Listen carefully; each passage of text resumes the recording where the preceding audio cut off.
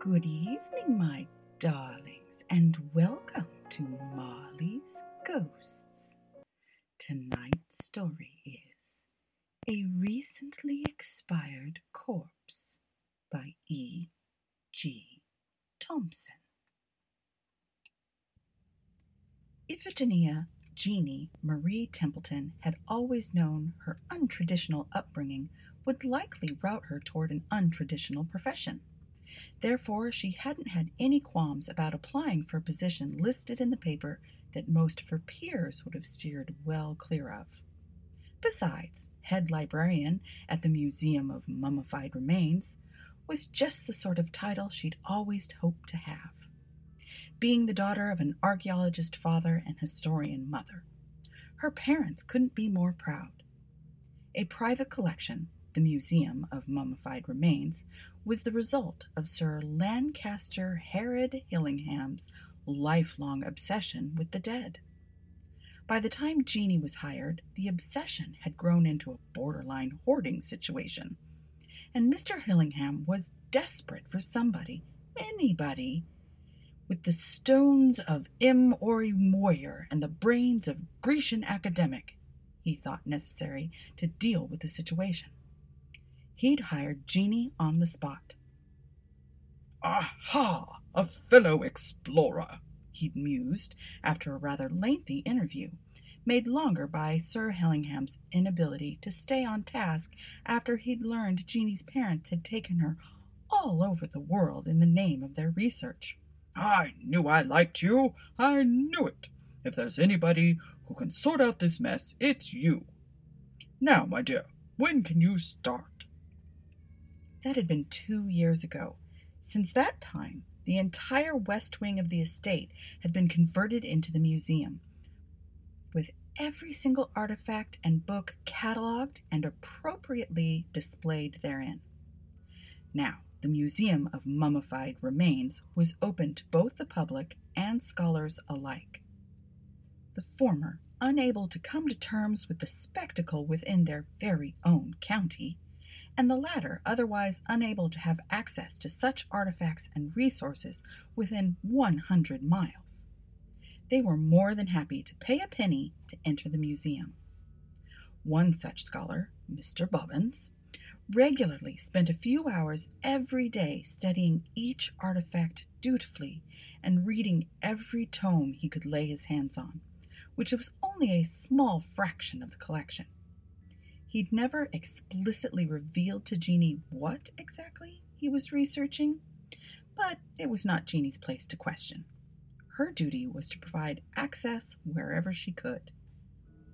It was a typical Tuesday. Jeanie and the head historian, hired after Jeanie at Jeanie's recommendation to Sir Hillingham, alternated duties so that each of them could have time for cataloging, archiving, and restoring without interruptions from the public. It was Jeanie's day to collect entrance fees, give tours, and assist anyone needing assistance. Therefore, she wasn't surprised to see Mr. Bobbins approaching her with his usual rapid strides. "There's a body," Mr. Bobbins shrieked after he closed the distance between them, "in the museum." Yes, given the nature of this institution," Miss Templeton replied, adjusting her spectacles. "That isn't at all out of the ordinary. Do you happen to mean a recently expired corpse, by chance?" "Whatever you want to call it, yes, upstairs." His cheeks were flushed and his cravat was askew. "Thank you, Mr. Bobbins," Miss Templeton replied. "Hobbs, will you ring for the constable? Then join us upstairs. And do warn any staff you see to stay clear of the area out of the constable's way." Hobbs bowed his head slightly to confirm, then walked briskly away. Miss Templeton was already running through the list of potential victims as she made her way upstairs. It was unlikely to be staff. They usually stayed clear of the place while it was open to the public, and when it was closed, too. There were only a handful of scholars in-house today, including Mr. Bobbins, and Jeanie was quite sure the latest group of public gawkers had already left. Preparing herself for finding one of the scholars, Jeanie was quite surprised to find the corpse actually belonged to a masked thief. Lying still on the floor, a pilfered article still clutched in his hand. "Well," she said, "are you quite sure he's dead, Mr. Bobbins? Did you check?" No, of course I didn't check."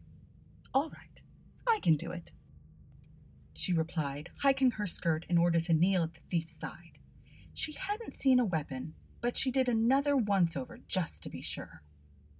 Jeanie placed her hand on his chest and waited a full 30 seconds for it to rise or fall. Nothing. She then placed 2 fingers at the base of his neck to check for a heartbeat. "I don't suppose I should remove his mask, should I?" she asked a shocked Mr. Bobbins. "The constable likely wouldn't approve. At any rate, I'm fairly certain he is dead." "How?" Mr. Bobbins asked. "That, I'm afraid, is beyond me," Jeanie said. She sat back on her heel a moment and took in as much as she could, aware the constable could arrive at any moment. The masked thief was certainly dressed for the occasion. His black cotton suit and mask seemed to be made specifically for this task. He'd known exactly what he wanted to take and exactly where it was. Clearly, he'd intended to get in, sequester his chosen artifact, and leave before anybody knew he was even inside. Jeanie dipped her head over him and sniffed gingerly. The poor fellow had soiled himself upon expiring, but Jeanie was able to pick up tobacco, cologne, and... was that lavender? "Beg pardon," Mr. Bobbins said, sniffing his lavender-perfumed handkerchief loudly. "The stench, I'm afraid, is getting to me." "You may wait by the door if you prefer," Jeanie told him. "I'm just about done." "Doing what exactly, Miss Templeton?" Mr. Bobbins didn't wait for a response before walking rather quickly toward the door. "Tobacco, cologne, and gunpowder." Odd, but not surprising. Most of the men from the English countryside smelled of a similar nature. She sniffed once more, but couldn't put a finger on the last faint but piercing odor. Jeanie then looked at the artifact gripped firmly in the thief's right hand. She only needed a few seconds to identify it as one of the several ujbati on display in the museum. Odd. This artifact wasn't extremely unique. Therefore, the monetary value of this particular piece would be well below almost anything else in the museum. It certainly wasn't worth the poor fellow's life.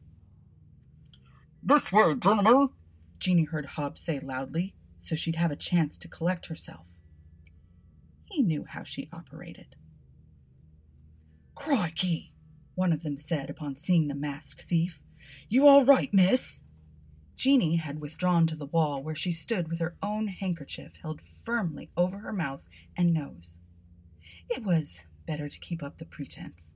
From past experience, it was much easier to glean additional information when she was underestimated and overlooked. A part she hated to play, but necessity often called. She managed a slight nod. "You there," the constable asked Mr. Bobbins. "What do you know about this?" "Me?" he asked. "Well, I was just finishing up with a scroll outlining the process of Egyptian embalming." Yes, said the constable dismissively, waving his hand indicating to Mr. Bobbins to get on with it. "Well, I'm getting to it," Mr. Bobbins replied, cheeks a deeper shade of scarlet. "I was finishing up the scroll and heading back to Miss Templeton to ask for another text, the forbidden—" "Out with it!" "On my way, I nearly tripped over this fellow. That's all I know. I'd been reading in the West Reading Room because the light this time of day is quite— Is there anything else? You have no details on how this man got here?" "Well, no," said Mr. Bobbins. "I merely found him." "Bloody hell," the constable muttered. "And you, Miss Templeton, is it?" "Yes, and you are?" "Constable Jones," he replied. Do you know anything?" "I'm afraid I can only tell you that the item he attempted to steal," she said, "it's an Ushbati from the 30th Egyptian dynasty. Certainly valuable, but not the most valuable thing in this museum by far." The constable rubbed his chin. "Was there anyone else here at the time of the death? Anyone else we can talk to?" "A few other scholars checked in with me this morning," Jeannie told him. "Would you like me to round them up downstairs?" "Yes, you do that while I took a look at this fellow," the constable told her. Then he kneeled and muttered to himself. "Now let's have a look at this mug of yours."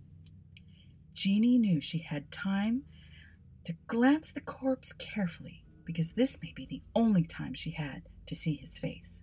She turned to walk away as he was lifting the mask, then acted as she had something else to ask Constable Jones. She turned back and silently brought her handkerchief to her mouth, as if she was shocked by the dead man's appearance. Her silence gave her a full 30 seconds to stare at the man's face. She didn't immediately recognize him, but he seemed familiar, before Constable Jones noticed her. He quickly stood to block her view. "Was there something else, madam?" I thought I had thought of something, but I seem to have forgotten it," she said, covering her mouth as if the sight of the dead man distressed her. "Forgive me." "It's quite all right," the constable replied, his face softening slightly.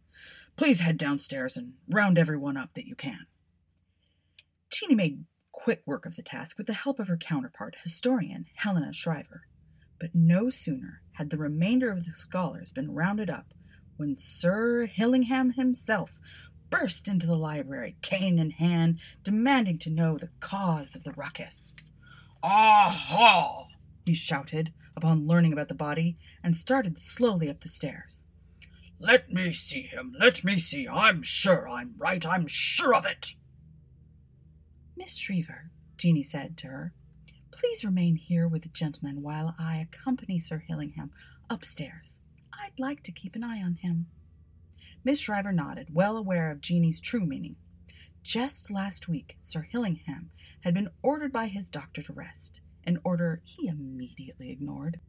Jeannie caught up with Sir Hillingham and offered her arm to him, which he accepted. "I'm sure it's Villo.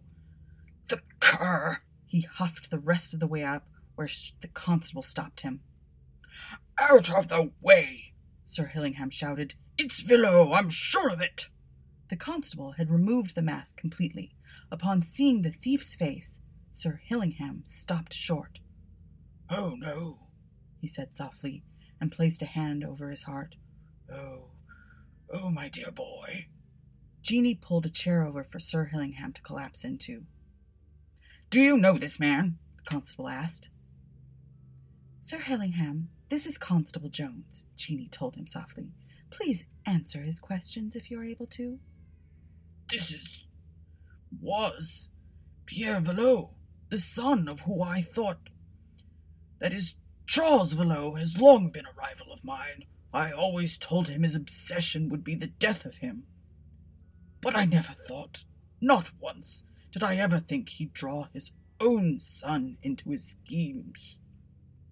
"Sir," the constable asked. The Ushbati Sir Hillingham had mentioned once or twice a neighbor who'd been eyeing that particular artifact. But perhaps it had been an understatement. "The Ushbati," Sir Hillingham said, gesturing to the item clutched in Pierre's hand. No, don't touch it. He who holds me holds death. That's what that one says, more or less. I think you'll find if you carefully open Pierre's hand there. Here, use my cane. Ah, see, there it is." Pierre's hand was blackened round a puncture wound in his palm, a puncture caused by the spike protruding from the Ushbati's mouth. "With enough pressure," Sir Hillingham explained, "the mechanism inside the Ushbati would release. I tried to warn Villo that this particular Ushbati were not to be trifled with, that it need to be handled with extreme care.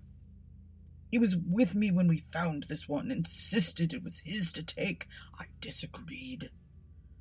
It's been how should I say this? It's been a source of conflict between the two of us for many, many years." The constable had been nodding, eyes distant, deep in thought, during Sir Hillingham's tale. All of the pieces seemed to have fallen neatly into place: motive, cause of death, and the item that caused it. Yet Jeanie did not feel relief. She had held that very Ushbadi multiple times. Or had she? "If you'll excuse me," she said. Although traps were not unusual, they were not common, and Jeanie was quite sure that none of the Ushbadi housed in the museum were as deadly as the one young Pierre had stolen. "Miss Shriver, might I have a word?" she asked Helena. "Of course," she said. "If you'll excuse me, gentlemen, I believe Hobbs will have tea brought to you shortly." They went to a nearby office, where Jeanie shut the door. "You're a bit better with artifacts than I am," she began. "Do you recall anything unusual about the 30th Dynasty Ushbadi, the—" "Green-glazed one, yes?" "Yes, that one." Helen pressed her lips together. No, other than perhaps how usual it is, compared to some of the others we have here. Why?" "Sir Hillingham just claimed to the constable that there was a mechanism in the Ushbadi's mouth, a mechanism that would deploy with enough pressure to puncture skin and deliver a deadly toxin." "Oh!" Helen exclaimed. "Certainly not." "That's what I thought," Jeanie said softly. "What do we do?" Helen pressed her lips together once more. "No good will come of this," she said finally. "I want no part. I better return to the scholars now. What will you do, Miss Templeton?" "I'm not sure," Jeanie told her. "I need a little more time to think." "Then I will try to give it to you." Helen met her eyes and nodded. Jeanie gave her a small smile in return. Now, what on earth did this all mean? Jeanie cleared her mind, brought all the pieces of the puzzle into view. Two men, Sir Hillingham and Villot, were in conflict over the museum's 30th Egyptian Dynasty Ushbadi. However, the only proof of the conflict was Sir Hillingham's word. Jeanie was sure the Ushbadi in Pierre's hand was not the original, but she was also sure the original was not likely to turn up just now. Knowing this, there seemed to be two glaring possibilities, neither of which was what Sir Hillingham had just told the constable. One possibility was that Sir Hillingham was counting on Villot to steal the artifact, so he replaced it with a booby-trapped replica. The other possibility was that Pierre was not only sneaking in to steal the artifact, he was sneaking in to replace it with the booby-trapped version and accidentally deployed the mechanism on himself. Jeanie rubbed her temples. Why would Sir Hillingham lie? Was she absolutely sure he had? Jeanie knew of one way to check. She opened the door of the office and took the back stairway up to the second floor, where the other Ushbadi were housed. All the artifacts were displayed out in the open, but they were behind a gate that no gentleman or lady would dare try to breach. Jeanie produced the key that allowed her behind. Sure enough, there was an empty spot, void of dust, where an Ushbadi had recently sat. Carefully, she ran a finger over a neighboring Ushbadi and noted a thin film of dust. It's not as if she and Helena were negligent in their duties. The Ushbadi, in the grand scheme of things, were not as important to keep clean as many of the other artifacts. Still, in this case, she was glad they'd neglected this section of the collection. Thankfully, the constable and Sir Hillingham were right where she'd left them. "Miss Templeton," Sir Hillingham said, "I thought you'd quite enough excitement, my dear." "On the contrary," she replied, and kneeled next to poor Pierre. "Miss," the constable cried, "what are you doing?" "The other Ushbadi in our collection are dusty," she explained. "I thought I should check this one to rule out one possibility." "One possibility? What's that?" Sir Hillingham's cheeks were flushed. The possibility that Pierre was not only stealing, but also replacing our Ushbody with a booby-trapped one. You see, I conferred with Miss Shriver, and neither of us recall anything unusual about the Ushbody currently in Pierre's hand. Why would you allow us to handle anything potentially fatal? She stood and leveled her gaze at Sir Hillingham. You wouldn't, would you? His cheeks darkened. This Ushbody has the same amount of dust as the others, which means this replica has sat out in the open, a danger to myself, Miss Shriver, and any of our visitors, while the original is somewhere else. Sir Hillingham, you were certain Villo would steal it eventually, weren't you? Sir Hillingham's face contorted in a way Jeannie had never seen. A vein throbbed on his forehead, visibly pulsing beneath a wisp of white hair. White knuckles on a shaking hand clenched the top of his cane. Lady Hillingham said you were too curious, he finally said to Jeannie. She warned me you were too unseemly, too unnatural, and that you'd bring us nothing but trouble in the end.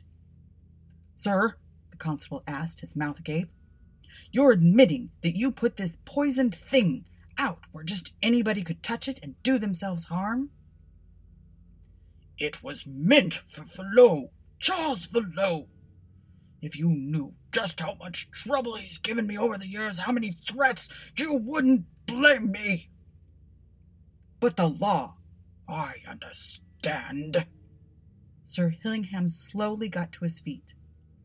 One of the constable's men put a sheet over Pierre. Sir Hillingham turned at the top of the stairs. Templeton, he said, take care of everything. Do not allow Villo to take advantage of this mistake. Jeannie, for the first time of her life, couldn't think of a reply. She merely nodded, her brow furrowed. This wasn't exactly how she'd thought things would turn out. Then again, she usually didn't think that far ahead, a flaw that had gotten her into trouble in the past. The rest of the day was spent fielding questions, shooing gawkers, and cleaning up the museum from the mess the well-meaning lawmen left behind. Well, Helena asked the next morning. What now? A good question, Miss Shriver, Jeannie replied. I suppose, since we're employed by Sir Hillingham's estate, business shall continue as usual. Isn't there another crate of artifacts scheduled to arrive this week? Indeed, Helena replied. That will keep us busy while Sir Hillingham is away, Jeannie told her. I think the best thing we can do is keep the museum up and running until we receive other instructions. I agree, Miss Templeton, Helena said. After all, Jeannie said, opening the front door of the museum to reveal a crowd much larger than usual, we cannot disappoint our guests. The end.